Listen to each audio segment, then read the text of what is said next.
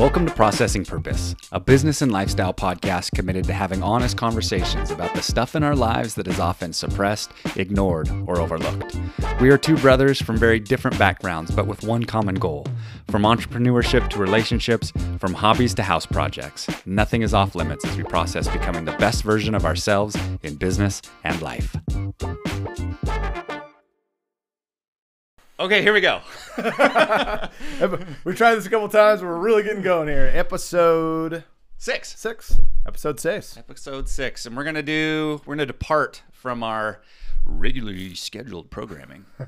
little less on the serious side of things. A little bit more on the fun side of things. It is, but all right, what do you think? I think that you should take fun more seriously.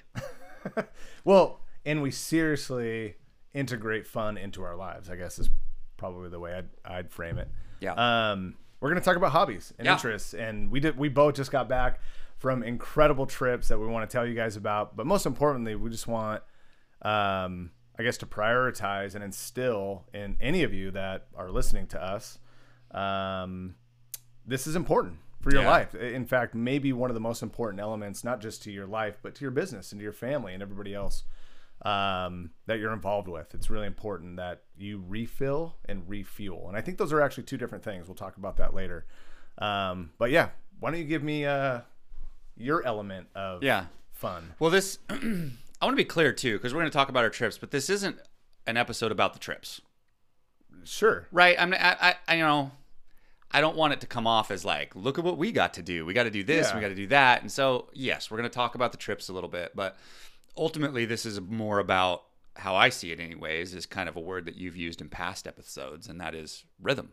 Yeah. Like finding a rhythm that allows you to work at optimal capacity. Yeah, really. Right? And, we've talked about getting out of funk. I think we did that last time around. We talked about getting out of a funk and how you have to have ways to kind of pull yourself out and around. And for you and I, it's hobbies. 100%. Right? So we're going to talk a little bit about our hobbies, the case for them, if you will. Right. Why we do them, why we chose them. Talk a little bit about our most recent trips, because they were true mountaintop experiences for both of us. Right. And I think it puts a bit of an exclamation point on the why. Yeah. Totally. But we're gonna talk about a little bit of fun. But at the same time, I think it does still connect back to working optimally. Correct. Because, there can be too much fun, right? I mean, you can add too much fun. Well, in terms of like, balancing responsibility and things that you have to execute on and get after, but you have to counterbalance that with things that really fill you up and really get you excited about doing more of the things that are hard. Yeah. Right. But we have to debunk this idea that it's grind all the time. Yeah. Super important, but especially early on when you're building your business or, building out your concept, but you can't have this idea that I just have to burn. If you do, you're going to burn out and it's just not going to go well for you. In fact, we've both experienced that in different times in our life at different levels. So the priority of fun and hobbies is really important. So let's unpack it. Let's talk about it a little bit. We don't have any script on this, so let's just unpack it. We're just winging it. So a couple of things that obviously the trips that we just took kind of inspired this, as we were talking about, like, what do you want to talk about this week? It's like, well, I mean, let's talk about what's just happened in our lives. And I said, yes, but what does that look like? Right. Because I don't want to just talk about, well, I went here and I did this and we got to do that. I mean, yes, that's cool, but kind of the wrong motive behind it. So a couple of things that kind of drove my thinking as I just made a few notes is a philosophy that I have with my kids. Okay. Experiences over stuff. Couldn't agree more. Every elder ever tells us that, by the way. Yeah. Let's take heed of that. Yeah. I mean, as parents, and I'm as guilty as the next one, we're always, not always, but we're buying them things, right? They always want stuff. They want the toy. They want the new Nerf gun. They want the new video game. They want whatever it is. And we want to get those things for them. Right. But how about a memory instead? And I know that's a bit abstract, right? To just kind of be like, how about let's create memories, right? It feels a bit altruistic. But is it that hard, really? Is it that hard to create memories with your family and with your children? No, it's pretty not. simple, isn't it? Yeah, I mean, and we might be talking about some more expensive things that fall into the category of experiences. We've been very blessed, and so we get to do some things that are pretty incredible. Yep. But it doesn't have to be that, I guess, is my point. It doesn't have to be extravagant, huge experiences. It can be loading up in the back of the truck and packing a lunch and going and swimming in the river. Totally. Or camping in your backyard. I mean, it could be that simple. Yeah. Pitch a tent. Make it a night. Roast some mallows. Yeah. Easy to do. Easier said than done a lot of times. It's easier in a fast food society just to push things aside and say, hey, maybe later. Well, it's not convenient. Right. It takes either a person that loves spontaneity. I'm not necessarily one of those people, but I know some people thrive in spontaneity. Yeah. They're like, let's go do this tonight. Or it takes some planning. It's inconvenient. Yeah. Load the kids up, load yourself up. I'm talking about kids in the moment, but hobbies for us, experiences for the kids. On some level, it's the same. Yeah. It's a departure from the norm. It's creating a memory. It's, I don't know. Is that a different category? It feels similar. No, I think it's 100% accurate. And I think what we're talking about too, is we talked about a little bit, is integrating your interests and hobbies into your family life, into time with your children, because, and by all means, I think we should aim to do things that our kids like to do as well, not just bring them into our world and make them do the things we love to do. But anyways, it's altruistic is what I'm getting at, right? It's not like hobbies are important just so that you can take a break from business. Hobbies and interests are important to create common bonds. In fact, I would absolutely argue that our friendship spiked the moment we started to share common bonds together, common experiences together through fly fishing originally. But we've done more stuff since then, backpacking, things like that have brought us together more and more.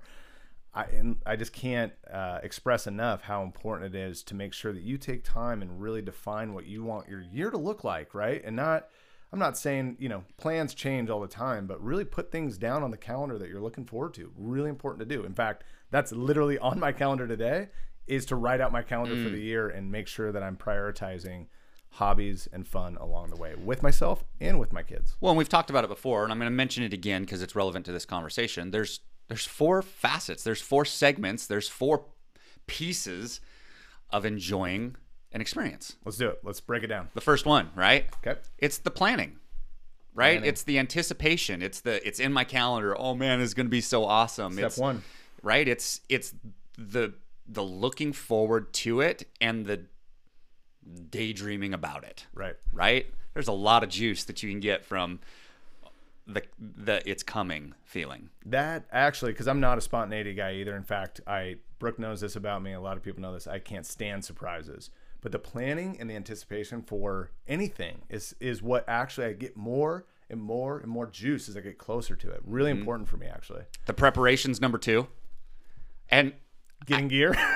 Yeah, getting gear, but we'll talk about this. I just went on a ski trip. Pretty fantastic. Epic. But the prepping for that trip was, oh gosh, I got to get my skis ready to go, so I had to get them out and I had to wax them up, and 3 days before you left.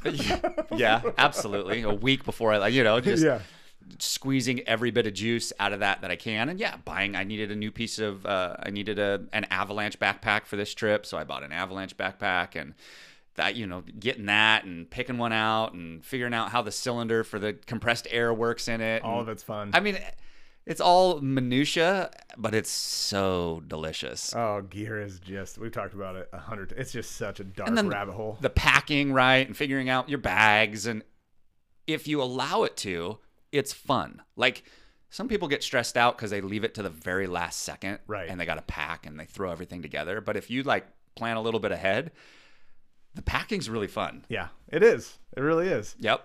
And even packing for the travel itself, right? Like getting your bag ready for the airplane, all that sort of stuff. I enjoy all of it. Yeah, all of it. And so that's 1 and 2, right? The third is the obvious one. It's the experience itself. Going through everything, yeah. Right? Everything from the flight to get there to, trying to find your rental car, and all of these things can be stressors, but you have to put it in the context of what you get to do. And in that context, can you give me it's hard to adventure. It's hard to put into words too, but give me a little synopsis of the moment you clicked into your skis and you stood on top of that mountain and it was your time to make your first run. Like, what did that feel like? Here we are. It was like okay, all of this has led to this moment. Right. And you're looking down, and for context, we did some cat skiing in Utah. And we'll show some video too, right? We can toss some. If you're watching the YouTube version, or if you're listening to this, go watch the YouTube version. We'll toss some video in here of awesome. Of this trip and Gavin's trip that he'll talk about too. And but yeah, I mean, we took a cat to the top of this mountain range, the Unitas Mountains in Utah, just outside of Park City, and we were the only ones up there. I mean, we're standing on the top, getting ready to jump off this cornice into fresh Utah powder. Yep. And the soundtrack's playing in your head, and you're like, all right, I'm in a real life Warren Miller movie. Like, here we go. Free falling. I mean, that's what I just picture freedom, like pure freedom, just going down the mountain. I mean, that's got to feel so life-giving. It's like painting on a blank canvas. Like, for those of you that ski, like, you're on runs, you're limited by trees or the fences or tracks. But when you ski out there like we were, you paint the picture. Every feature, every moment, you're the first one to throw yourself off of it, at least since the most recent snow. All the tracks got covered in, but oh man, it's an apex experience. Would you say? Yeah. Mountaintop experience is how I refer to them. Yeah, it's. And by the way, I just want to make clear, right? This isn't. Nobody just launches into an apex experience. In fact, I just had one. I mean, I've had a couple apex experiences so far, which I would just, again, when you experience it, you want more and more and more of it. But I want to make clear, you've been working toward this since you were a kid. You were I've a junior. Skied for 40 years. Let's just call it 40 years. Okay, so 40 years of building up to apex experiences, which you've had quite a few of now. But my point is, it wasn't always that way. You grinded, you worked. He was a junior Olympic skier. You put in a lot of time, a lot of energy, a lot of yourself into this. And so to be up there and to enjoy that amount of freedom has got to be so liberating. Like, you earned it. You know what I mean? Like, and the feeling of earning your apex experience, it feels so much better. Look, I'm not going to speak for anybody that's a trust fund baby that's just getting cash. But and to do these things and have fun doing it, by all means, you have your own experiences. But I'm just telling you from my own, when you look back and you realize I earned my way here, really fulfilling. Well, and here's the thing, and I don't know if this has anything to do with this context other than it popped into my head, and we're just rolling as it comes to mind here. There's 3 cats that they sent out, and a cat is a for those of you that ski, for those of you that don't, the big grooming machines that go up and down the hill that have big tracks. They refer to them as caterpillars. And so a cat is just it's a wide track, double track, has a buggy on the back, essentially like this big fiberglass enclosure that you get in, and it takes you up the mountain. But they launch 3 cats from their base camp each day. And are you up there with another group of guys, or is it just your group? Well, there's 3 cats, but there's enough mountain range that you're spread out. You don't see them typically. So you're not crowded in with 20 people. You're crowded in with maybe... Well, there's 10 of us. Okay. But it was all my 10 friends. But it's a mountain. I mean, come on. It's a mountain. Can't share that. I've got a group of 20 people that I just, every year we send an email out and say who's going, and it rotates in and out. But there was 10 of us this trip. And here's where I was going with that thought, though, as Gavin was talking about earning it. I want to caution you, just because you can afford it, that you should do it. Like, so of the, let's call it 3 cats worth, of the 30 people that were up there, the people that should have been there, because 1, they have the money, but 2, they have the skill set to actually be back there, there was probably 12 of us. So did out people of get 30 hurt? Or no, but they're losing skis, and they're falling, and the guides are having to help them out. And our guide, we hired a cat and 2 guides, and our guide says, you guys are an incredibly rare group. that can all ski. He goes, we're skiing stuff we haven't skied in 2-3 years because most groups I can't take here. They don't have the skill set for it. And that's kind of sad. Right. I get it because you have the money to be there, but put it in context too. Just because you have the money to be there doesn't mean that you should be there. Sure. Like, do the things that you want to do the things that give you life and juice, and we're going to talk about that, but use your brain. Right. At the same time. And there's things that you're just not ready for, and you just have to, like you said, earn your way to be there. So we got the anticipation of the experience, we got the planning, the preparation of the experience, we got the experience, and number 4 is where you and I are right now, and that's the reliving of it. Yeah, review. Right? The reflection, the watching the videos, the looking at all the photographs, I've got a text message thread of all the people that went with us, and we're texting and we're talking about this line or that line, or dude, you jumped off that cornice. I can't believe you flew 20 feet, bro. Whatever it might be. That's awesome. Forever burned in your guys' friendship, which is awesome. Special. That's the value, right? And in fact, I went to Patagonia on a fishing trip for 10 days. And honestly, I told a few of the guys that I met along the way there, look, fishing to me has been a bonus. Really, honestly, the value has been bonding with new friends. That was really the apex for me for that experience. I just want to step back to your comment before about whether or not you should do something just because you afford it. I watched a little clip from Dave Ramsey last night, and it totally punched me in the gut. It was awesome. He said, money will only make you more of what you already are. So if you're unprepared and miserable and you make more money, you're going to be more unprepared and more miserable. If you're thoughtful and gracious and giving and kind, you will turn into a philanthropist because that's just who you naturally are. You will become more of that.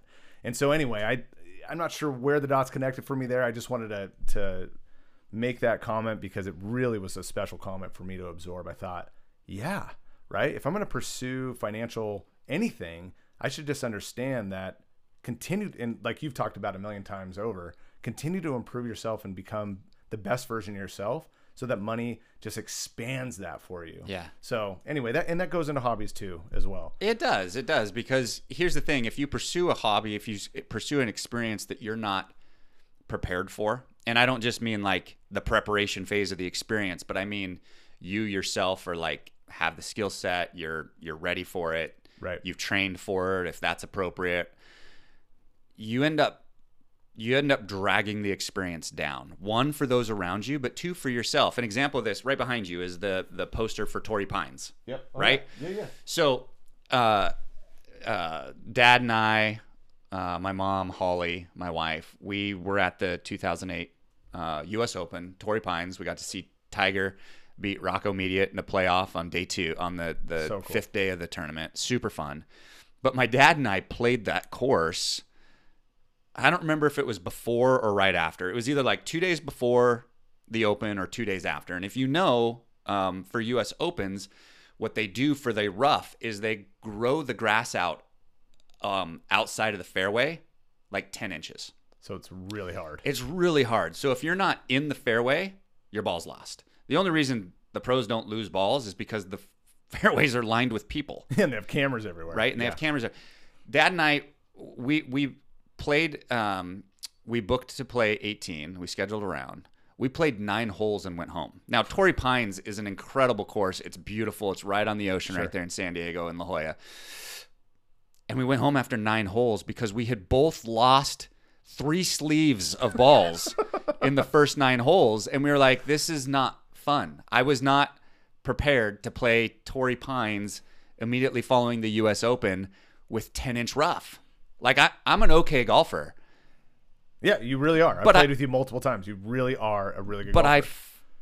But I mean, you're very consistent. It rolls 6 inches off the fairway. It's gone forever till they mow. That would just frustrate. It was so frustrating. I remember looking at my dad and going, "Are you having fun?" He's like, "No, not really." I'm like, "Why are we doing this? Just because it's Torrey Pines?" And we left. So you gotta be ready and know what the experience is going to provide you. Otherwise, you really don't have any business being there. Doesn't that put into context how freaking good these guys are? Oh my gosh. I mean, when you're around somebody that is so good at their craft, actually, it's one of my favorite things in the world is watching people do what they do well, I could eat it up all day. But it really puts into perspective when you're around really amazing talent, how much farther you need to go, or you have to go to get there. A bit of a shift here. So something that I was taught from an early age, and I want to talk about how this relates, right? So a concept that we hear periodically, depending on your circle, is delayed gratification. Okay, like creating a motivation to accomplish a goal, you delay the gratification of maybe the reward that goal could accomplish to push you to accomplish the goal. Yeah. Okay, so something that was taught from an early age in my family was delayed gratification. The downside to that philosophy, and I'm not saying I agree with it or disagree with it, but you have to understand the downside. The downside of that philosophy is unless you're wise big enough and you actually meet the goal, you end up delaying that experience indefinitely. I understand delayed gratification as it relates to maybe things, right? Whether that's you want to get, it's an extreme example, but let's say you're a high roller, you want to buy a Ferrari, you're going to wait till you get to a certain point to buy it. Okay, sure, fine, whatever. New set of golf clubs. Okay, sure, fine. But when it comes to experiences, I almost feel like there's a bit of a misnomer in there that you should delay them. Like, you don't know that you're going to be as healthy as you are next year. Correct. As capable as you are next year, that the people that you want to go and do this with are going to be in the same space as they are next year. Warren Miller's the other poster behind you, and he's the godfather of ski films. Warren Miller, ski films, Bruce Brown, surf films, some of the two most iconic outdoor action-adventure activities in the world. And Warren Miller, at the end of every single movie he ever made, and he's made 100 movies, he said, if you don't do it this year, you'll be 1 year older when you do. It's great advice. But we also need to frame it in terms of responsibility too. That doesn't mean drain your bank account, screw your business plans, and go do whatever you want to do. Now that's up to you. But Luke means don't keep lying to yourself that everything is going to come crashing down around you if you're gone for 10 days to experience what you've always dreamed to experience. Again, we both have stepped out and just said, hey, we're going to do this because we want to live a big life, right? We don't want to just say we want to live a big life. We want to do it. And so he's right. Like, if you have the money, you have the time, don't sit there and stew over it. I just think back to how many things have you delayed, whether it be stuff or experiences, because you thought it's just not the right time, or I don't have enough, or I can't justify this to my family or my wife, instead of taking the time to sit down and talk about it. And I'm just throw one more thing in there. One thing that my mom's been really impressed with our generation is that we give our spouses, or spouses in general, give one another time and space to go do the things we love to do individually and together, right? And that's really special and unique to our generation. And I just implore each one of you to go out and make that time and space for you and your spouse. Yeah. Really, really important. Yeah. All right, question for you. Why do you have the hobbies that you do? And what are they? Yeah, thank you for asking. Well, mine are twofold right now, and I'm getting slowly into bird hunting. We've talked about that. I didn't get to do it this year, which is a bummer. I got all the gear, of course. So I got a shelf full of bird hunting gear, but I don't have any birds yet because the season ended right before I left for my trip. So, and I just finished my hunting license literally a week before I left. But that's okay. I'm going to give it a shot next year. Honestly, again, my hobbies have been driven by bonded and shared experience. So my other two hobbies are fly fishing and smoking meat. So I absolutely love barbecue. I've grown a huge interest and passion toward barbecue. You guys have heard me talk about that before. But actually, I just want to share that I actually went through a short season of depression over this. In fact, right before Luke introduced fly fishing to me, which, by the way, I showed up in aqua socks and fell in 3 times. He actually gave me the eye roll going, dude, you're freaking scaring all the fish, man. But nevertheless, I kept going back until I figured it out and fell in love with it. So it's just turned into a huge brewing passion. Of course, it just took me to Patagonia. So it's taken me to some of the most beautiful places in the world. But again, shared experience. And with smoking meat and cooking, I just love to share that as an expression and watch people enjoy what I make. So for me, it's a little bit of a selfish thing, right? I really want to bond. I want people to enjoy what I create. And I just share the depression part because I really genuinely thought, man, this is a bummer. Like, I feel like all my buddies have a lot of cool hobbies, not just hobbies, but skiing and shooting and all these different things. I was feeling left out, and not because anybody made me feel left out. I made me feel left out. I just sat back and kind of stewed over it instead of taking that initiative to try new things. And I'm so glad I did, because now it's opening a whole new world for me. Now I'm like, yeah, I want to try that. Yeah, I want to try that. Instead of sitting back watching, sure. Now I'm participating, and that's amazing. Fishing for me has blossomed into so many different directions and friendships and connections and involvements with family lines and other things. That I'm forever grateful for. So again, you take that one step forward and just trying new things, you might find out you're in love with it, and it might create an amazing new world for you too. Yeah. Another question I had on the heels of that, because you mentioned it, any hobbies that you don't have right now that you'd like to pursue? Art. Yeah. Like, in what capacity? I've never even heard you talk about this. Yeah. So, it's funny because I actually was watching I've been on a video binge here, but I also watched a guy talk about, he always felt that his parents were not, wealthy enough to afford him a musical instrument when he was in school. And he said something, he goes, and I deeply regret not trying music in school and not taking on a musical instrument. And he goes, and this is what really hit me. He goes, I feel like it's my art within me and I don't know how to express it. And I thought, I've had that same feeling when it comes to drawing. Like, I love to draw. I'm not that great at it, to be honest with you, but I really enjoy it. It's very therapeutic for me.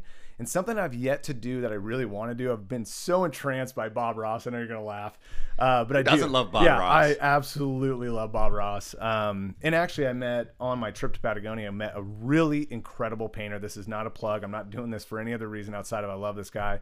LinkJacksonArt.com. His art is incredible. He's not just a photographer, but he's a watercolor painter. Watercolor is tough. You're welcome, Link. Yeah, you bet. No, he's an incredible human being. And I would love to endorse any of his stuff. But I want to, he's inspired me in a big way and go, I want to try this out. I might fumble over it, but I'm just in the season of expression. You've heard me talk about it a million times, but art is definitely something I want to try. Huh. How about you? Well, that's good. I don't think I've ever asked you that. What, hobbies that Yeah, something you want to try out and want to get into. Oh, gosh.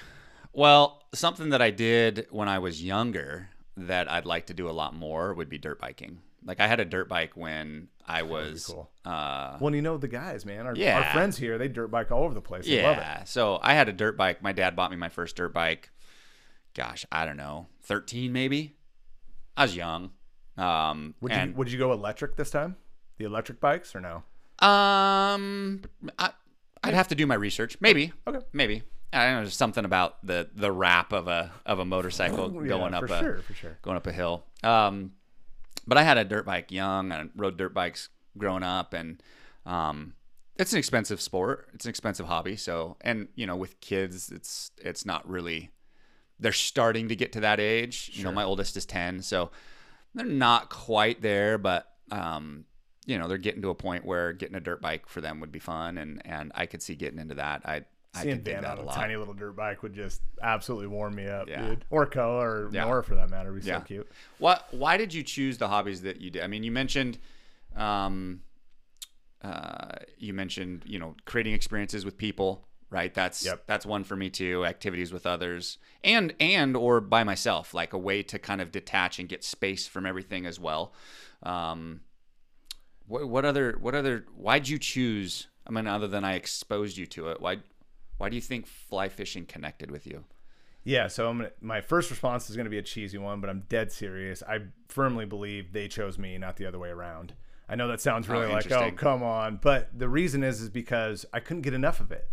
You know what I mean? Like, I don't know how else to explain it outside of, like, I just wanted more and more and more of it. And it started to become like a premeditation. Like, it's consuming my thoughts, consuming my interests, things like that. In fact, sadly, the Super Bowl was the first football game I've watched all year long. And mind you, I played football all through junior high and high school. I was very involved with keeping up on sports and knowing everything on Sports Center. And fishing, just my hobbies kind of took over my interest and my time.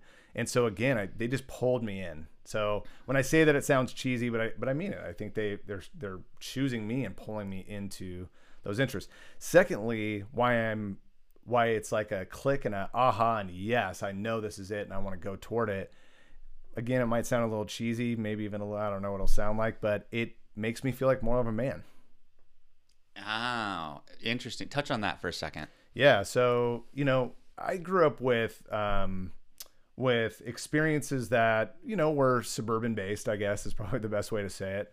But my dad didn't, he grew up fishing with my grandpa, things like that. So my dad taught me a few things along the way, but not really in terms of detail and kind of getting into the weeds with things and really unpacking how those things connect to your manhood and actually how they can fill you up and define you as a man in certain ways. I mean, it sounds funny, but fly fishing, yeah, it's a fun sport. It's a fun lifestyle, but I actually know how to go feed my family if I had to. I know that sounds funny, but it's an actual life skill that I can apply in a really cool and profound way if I have to for my family, if it came down to that. Makes you feel a little bit more prepared as a provider. Yeah, life skills, right? And so, and then when it comes to smoking meat, I mean, what's not manly about barbecue? Come on, man.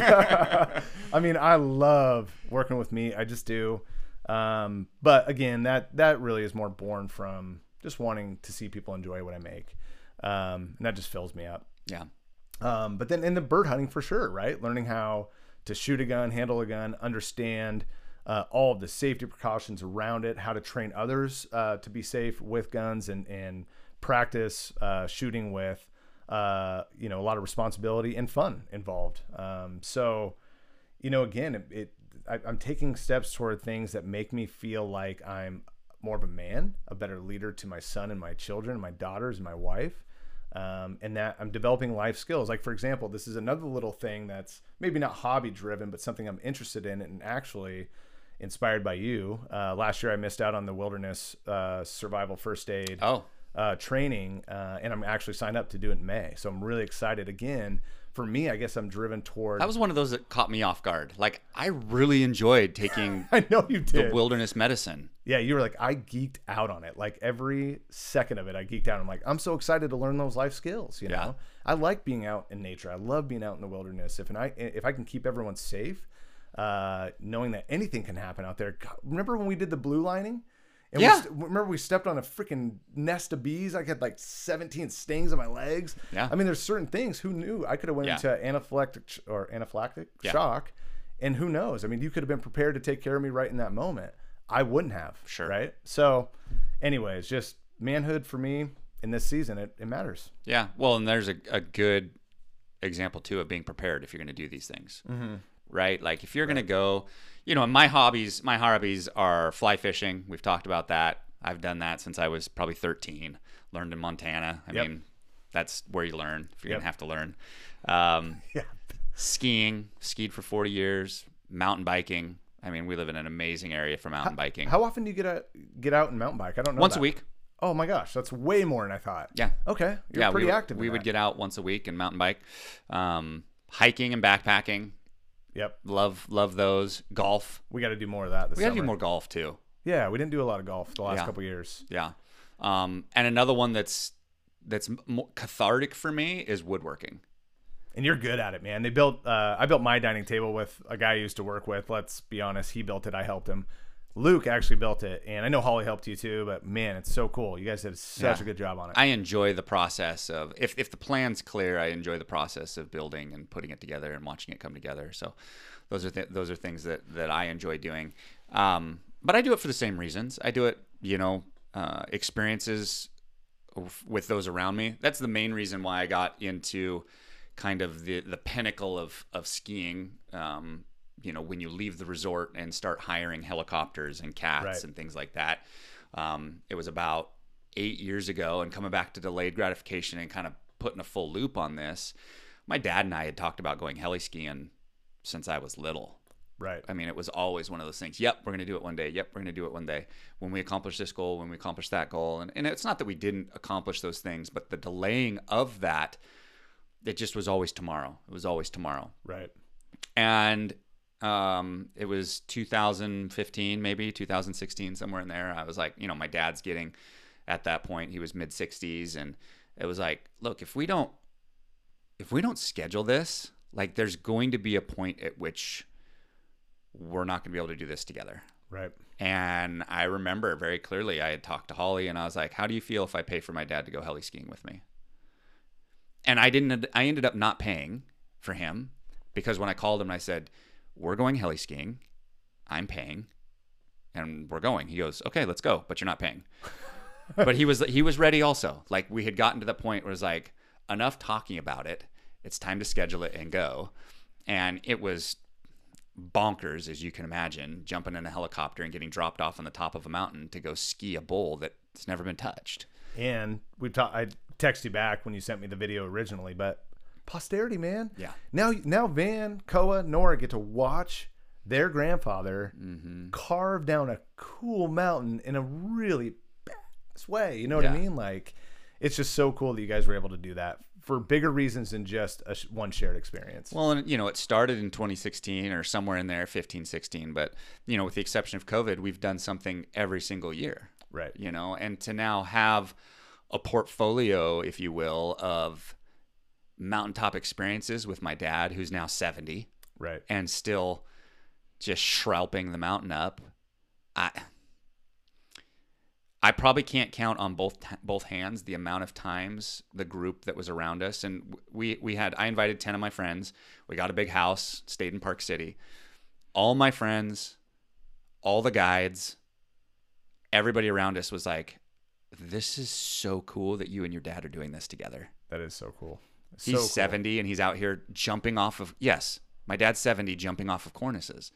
It's like, who does that? And my dad skied, you know, Sure. If he's 70, he's skied for 50 years.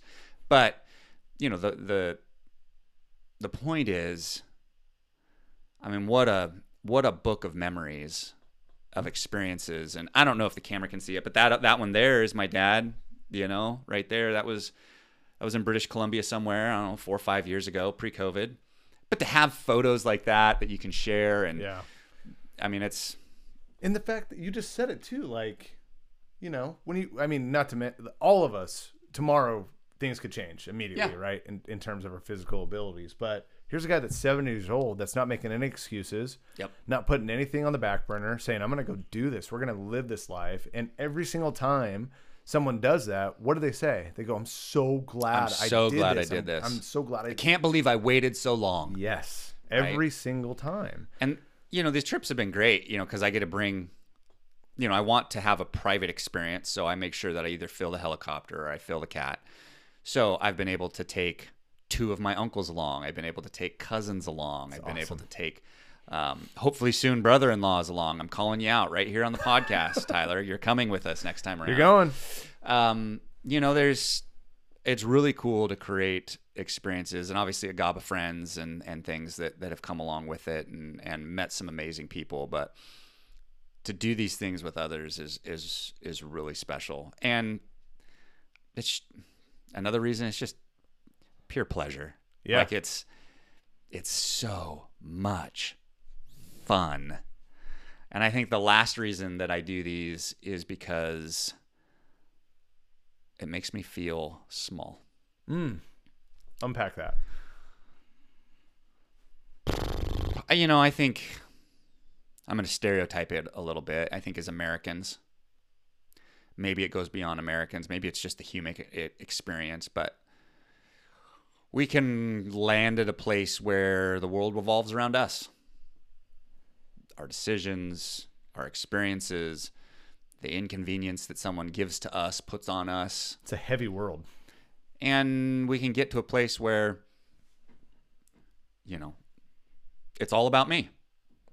And when you stand on the top of the mountain and it's just yourself, or you're in the backcountry backpacking and you end up in a meadow and it's just you and a couple of deer, it's like, You know, there's a whole lot more going on out here than just me.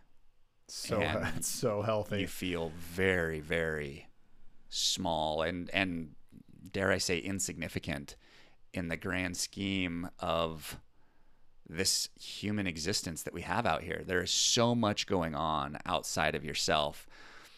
And with a small exception, the world is made up of other people and other things. Right.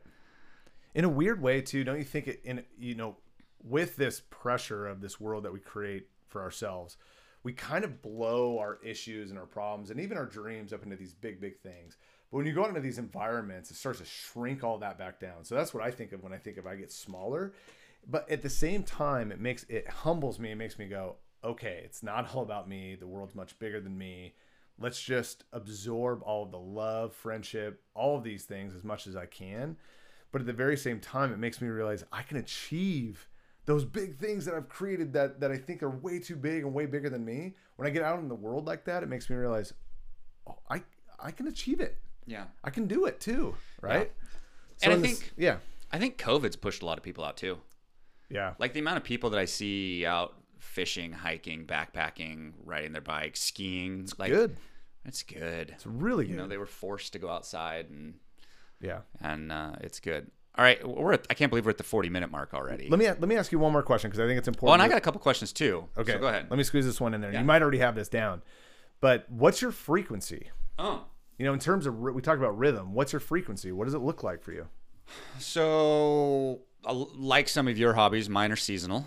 Right? There's, we live in a 4 seasons place, so I can't golf in February, right? So that kind of helps, at least not here locally. I'd have to travel to do that, right? Yeah. So, I want to have a big mountaintop experience once a year. Okay, and that's like a, like I just did with cat skiing. Like I don't expect to do that in every activity. Sure. I'm not going to go do that on mountain biking because my skill set's not there. Okay. Like coming back to preparedness, like there's only, right. There's only an appropriate window to do those things. But I like to have a big experience once a year. And then I think a active weekly experience of some kind. That could be a day on the river. That could be a mountain biking trip, a hike. That could be a round of golf, right? Something weekly to just kind of ground me and mix up the office routine and then probably seasonally, depending on the season, a short, I call it a quick strike mission, a short 2-day experience in my hobbies. So that could be an overnight backpack trip with just a couple of friends. It could be load the kids up in the car and we're just going to go to a different resort to go ski. Like, each season needs to have something like that as well. So you have short term, middle term, and long term. Yeah. So you're like once a year, big adventure, peak, one of those peak experiences or apex experiences. Yep. Once a month, maybe, or once every couple months, doing something a little bit more extended, but not like a whole week's worth. Yeah. And then every week you're doing something small that just kind of rejuices you a little bit. Yeah, just keeping me in the flow, rhythm. Keeping me in the. Well, I'm honing the skill, right? Because if you want to do these things, you have to be proficient. If you want to do the big trips, you have to be proficient at whatever it is that you're doing. And so it keeps honing the skill, keeps the enthusiasm there. You're learning new things, and that's a great rhythm. Do you have a different rhythm than that? Well, smoking meat I got to do 2 to 3 times a week. I think I think I'm just addicted to it. But but with fishing, again, it's a little bit more seasonal. But I'd say bare minimum, I've got to be out every couple weeks. No more than that. If I go more than 2 weeks without roping into something, I start getting itchy. Yeah. And I start getting edgy and all those sorts of things. There's something really fulfilling for me. Getting outside and just being outdoors and but again, this year I want to do some more golfing. I want to do some more hiking and backpacking. I want to do some bird hunting this year. I want to do some artwork. So again, you've kind of awoken a beast a little bit by introducing fly fishing to me, because I just want to start experiencing more of my life. Okay, real talk here. Yep. We're both married. Yes. We both have families. Yes. We're talking about a lot of getting out and experiencing and going and big trips, and some of them are fairly expensive. Like, how does your wife respond to this? Like, how does this fit into family planning and into, making sure that you're not overindulging, Right. and, using it as a way to escape your family. Now, I want to be clear. There are moments that we all feel we need to escape from our family, and a hobby is a good way to do that and get just a little bit of reprieve from everything. So that can be part of it too, but you can also, the pendulum can swing too far. Right. So how do you balance that? How has Brooke, your wife, responded to that? Like, right. Just quickly, like, what's your thought there? There's been a couple trips throughout the past couple years that have been a little bit spontaneous, and so we hadn't necessarily budgeted for it. More or less, kind of went on the fly of like, all right, we can afford this, let's just go. But things are a little bit leaner and tighter now. We're in real estate, the market has shifted, so we have to be a little bit more thoughtful about. In fact, we canceled a trip going to Manhattan in April altogether. We just said we don't need to do that, right? Now, my wife, you know this, is very tit for tat when it comes to time away. And I'm good about that too, right? I have no resistance when it comes to that. And so if I, throw it out there, hey, in July, like we've talked about, want to go to Colorado and spend a few days with you, Tyler, and Troy fishing, she's like, cool, no worries. I think I'll schedule something with my sister and friends, maybe after that. Totally cool, right? And so we try to balance that out as best we can. And I think we've actually done a pretty good job of that. But when it comes to escape from the family, yeah, we also prioritize family trips, right? So we have a Priest Lake trip that we're going to do this August that we're planning to do every single year. And then we're actually going to go down to Arizona to see my dad for a week in early April. And so we also try to prioritize time together as a family. And quite honestly, our kids get way more of us than most kids do. I don't want to get into the comparison trap. We don't travel for work at all. We actually work locally. Our office is 5 minutes from our house. We pick our kids up from school almost every day. Well, not almost every day, but about half the week. Drop them off every single day. So anyway, point is we really do a job to prioritize time with them on a daily basis. So when I go out to do these things, it doesn't feel undeserved yet. I could easily abuse that. You're right. Yeah. I could easily turn it. Now, I will say, I'll step back. When I first started getting into fly fishing, I was sneaking away. And honestly, part of it was just like, yes, I want to get away just to get some time and space to myself. And I think that's okay at times. Sure. And part of it was just like, I'm so like, once I get into something, I'm the extreme, man. When I pendulum swing, I swing hard. Yeah. And so when I'm into it, man, and I go balls to the wall. So, anyway, yeah, I see what you mean, and that this could become really out of rhythm very quickly. Yeah. But right now it feels pretty balanced. Yeah. It does. Yeah. I think another way is to include them in it. Right? I mean, Correct. Yep. I think there's times where you need to be by yourself. We need to reset, as parents. I think we all understand that there's moments it's like, I've had enough of you right now. Yeah. And I need just a little bit of space. And even as husband and wife, right? As spouses, there's an element of like, I love you, but I need a break. Right. Right. It's human nature. Yeah. It's not negative. And it's not negative in any way. Like there's something wrong. It's just like, I just need a little bit of space. And so there's moments for that, but including them in your hobbies as best you can creates not only fun memories right now, but I'm skiing with my dad and he's 70 because he included me in his hobby when I was 2. 100%. Right. And that's pretty rad. And so, I'm coming back on these trips and, my oldest and middle, Van and Nora, are like, when do we get to go, guys? When do we get to go? I'm like, well, you're 10 and 7, so we got to slow that roll. But, when I want to go, when do we go? And Holly asked me the other day, she goes, do you think I could get good enough to go along? And I'm like, absolutely. Yeah. You could. Yeah. And so including them in them, I think is a great way to create some rhythm, some balance, and to check yourself on your motives of doing it. Like, I think it's moderation. And be careful not to make assumptions that they don't want to participate with you either. That's it. That for me, that was a really dangerous trap early on in fly fishing where I thought, man, I'm just so into this. I've taken her out a couple times and she expressed a little bit of interest, but then I told her, I sat down, I was like, man, my dream come true, honestly.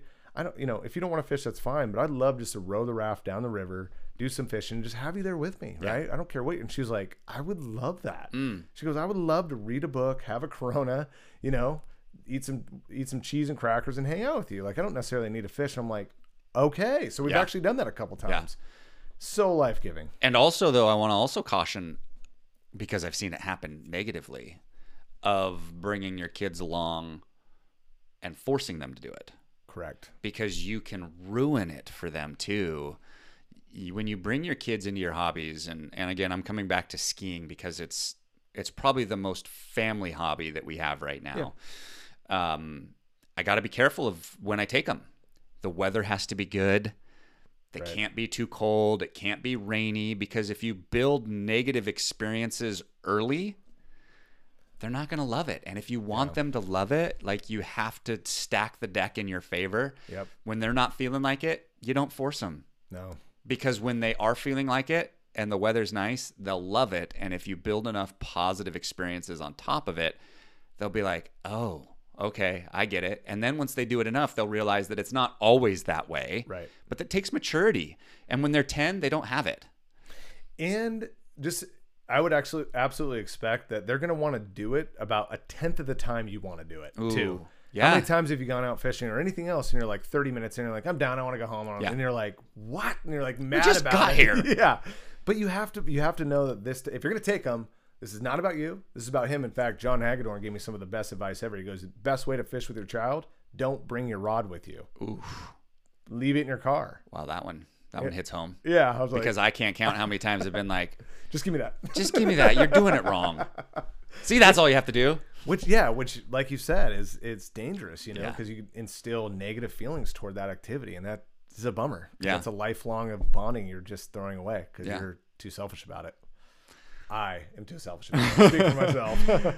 Any of your hobbies that have turned into more than just a hobby that you've gone commercial with, if you will, or like, do you hope that happens, or how do you feel about people that take their hobbies? And I have a very strong opinion on this, so I'm asking it for self-serving reasons, but what's your thought here? So the only thing I've considered is, like I've mentioned before, is doing some outward expression through barbecue and putting things online to help people grow in their passion for barbecue and cooking and things like that. However, I have no plans at all to monetize it. If that were to happen over time naturally because it's an influence to the public, cool. If it doesn't, cool. That's not the point of it for me. To commercialize it, to monetize it, to become an income producing option and opportunity, no, I haven't had those feelings. Now, I have had moments where I'm like, yeah, I want to own a fly shop, blah, blah, blah, to be able to get pro discounts, things like that, or whatever else, just to be the cool guy in the room.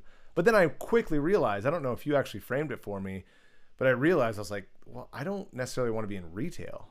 I love fly fishing, but I don't want to be in retail. That's not what I'm passionate about at all. And that's what a fly shop is. You ultimately are. Now, if you want to be a fly fishing guide, super cool too. No knock on any guides out there whatsoever. But everyone I've talked to said you eventually feel like a bus driver.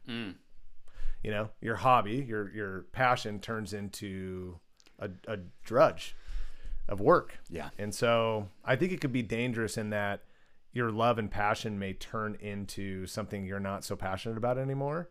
But then again, I hear so many people say, man, I can't believe I'm getting paid to do this every day. So I think that's each individual's, decision and realization through, through their hobbies and through their priorities. Yeah. Yeah. I mean, my philosophy is pump the brakes. Yeah, don't turn hobbies into. I can't say don't, because like you've said, I've talked to people as well that are like, I can't believe I get to do this every day, and that's pretty cool. But my personal experience, I have one of my hobbies that I didn't really talk about is surfing. Love to surf.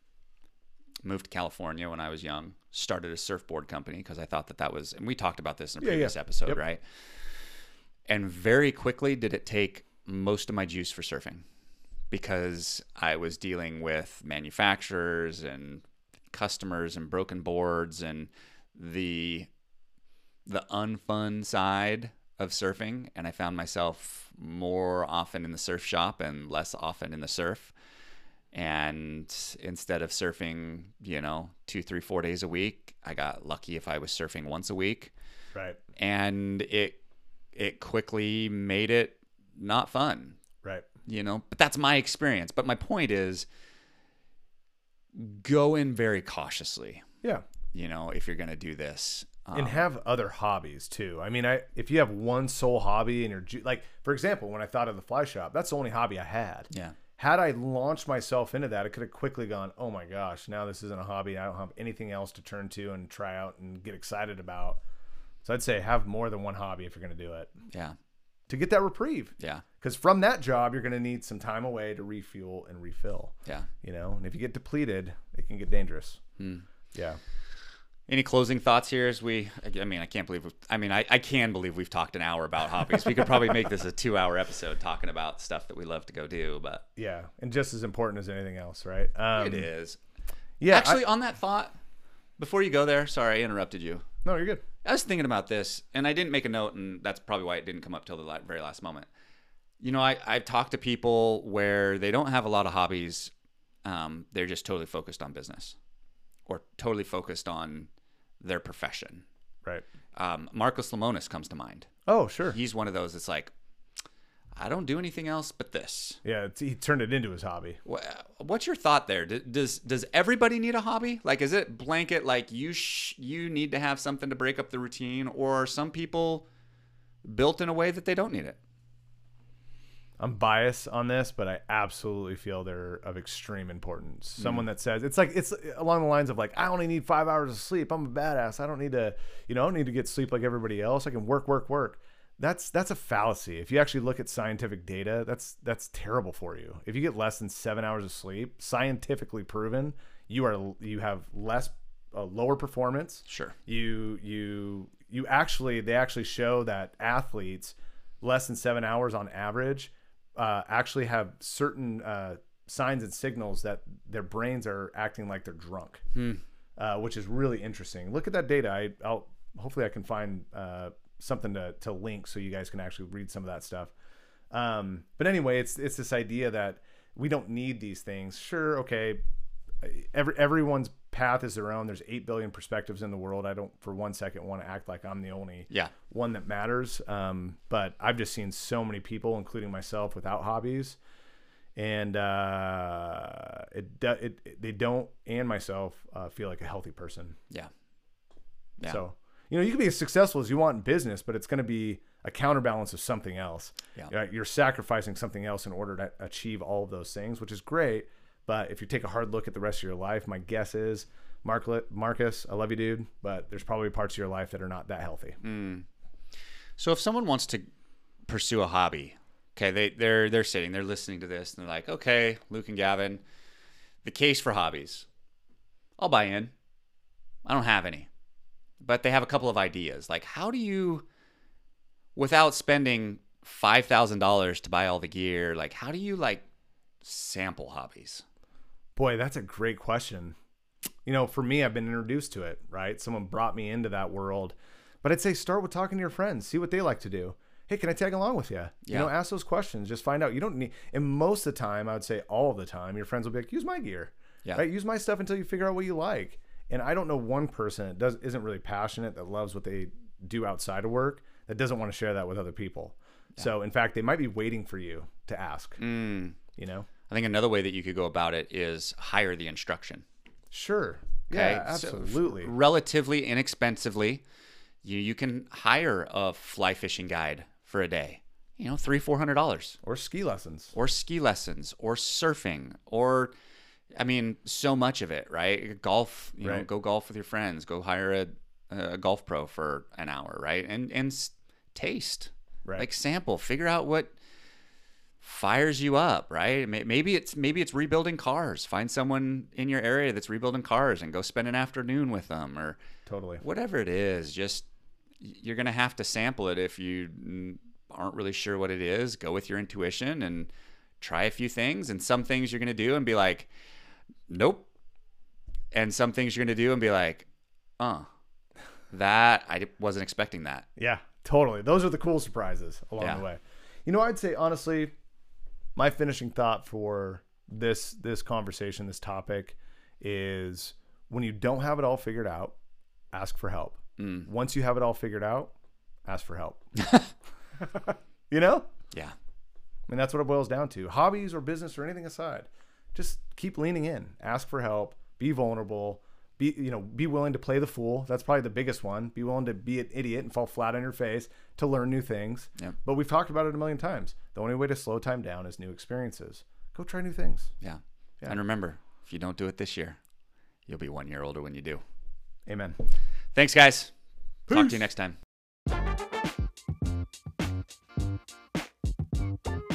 Thank you for tuning in to Processing Purpose. We hope you grabbed a few golden nuggets to take one step forward in your journey of life and business. Please remember to like and subscribe our channel if you'd like to get more content to help you build and grow everything around you. Make today your best day. Today is day one.